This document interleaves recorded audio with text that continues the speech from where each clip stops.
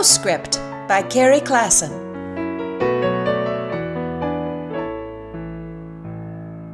Every day, whether here in Mexico or in the U.S., I take a daily walk. Walking in the morning would be nice, but that's when I write. And so, in the afternoon, I head out to see what the world looks like. I always greet a lot of people on my walk, no matter which country I am in. I talk to dogs, if there are dogs involved, or I comment on the weather, or I compliment what someone is wearing, or I simply say, hello. I do pretty much the same thing in either country, and my ability to converse with dogs in Spanish has improved dramatically. But there is one complication in Mexico that I did not encounter in the U.S., and I have taken to calling it the Hola Hour. Because what one typically says in the afternoon to a stranger, unless I am complimenting their hat or their dog or noting the imminence of rain, is simply, Buenas tardes, good afternoon. In English, this sounds a little formal, but teenagers and old women and shopkeepers and street workers all say it. It is the universal greeting, until it isn't. As it turns to night, everyone naturally starts saying, Buenas noches, good evening. This seems pretty straightforward, but determining when to stop saying good afternoon and start saying good evening is far more complicated than it seems. I used to think there was some magic time that changed incrementally as the season changed, and everyone knew they should start saying good evening.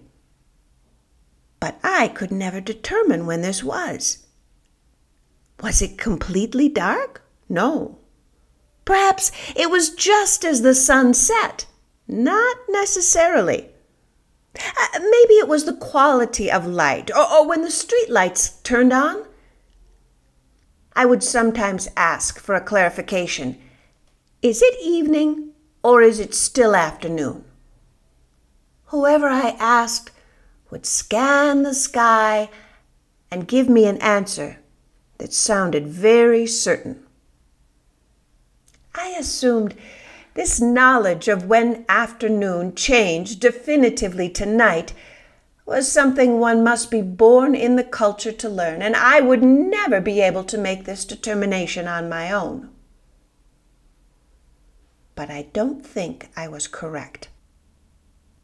Because in this twilight time, with the sun either up or down depending on your altitude or the buildings in the way or the number of trees or the density of the clouds or any number of other complications, in this brief time of less than an hour, I don't think anyone knows.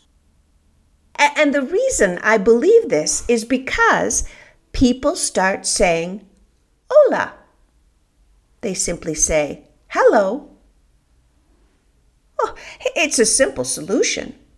No one wants to get it wrong. No one wants to get into an argument about it. So when it's too close to call, people start saying, Hola, to me, instead of good afternoon, before they'd begun to say good evening.